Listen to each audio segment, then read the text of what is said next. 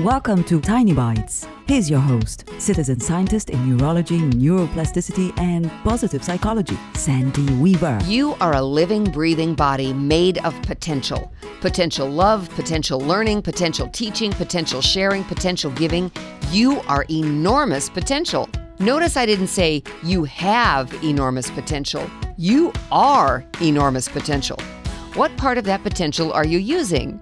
If you're like most of us, not enough is the answer. There are a lot of reasons we don't realize our potential. Fear, feeling not good enough, feeling unprepared, and that's all bunk. It's just excuses we're giving ourselves, and the result is that we're not letting our amazing potential out. Today, think about one thing you'd like to do or experience, just one. Imagine that you've already done it or experienced it. How does that feel? Bask in the feeling of the accomplishment for a while and hold on to that feeling. Then think about the steps you might take towards having the experience in real life.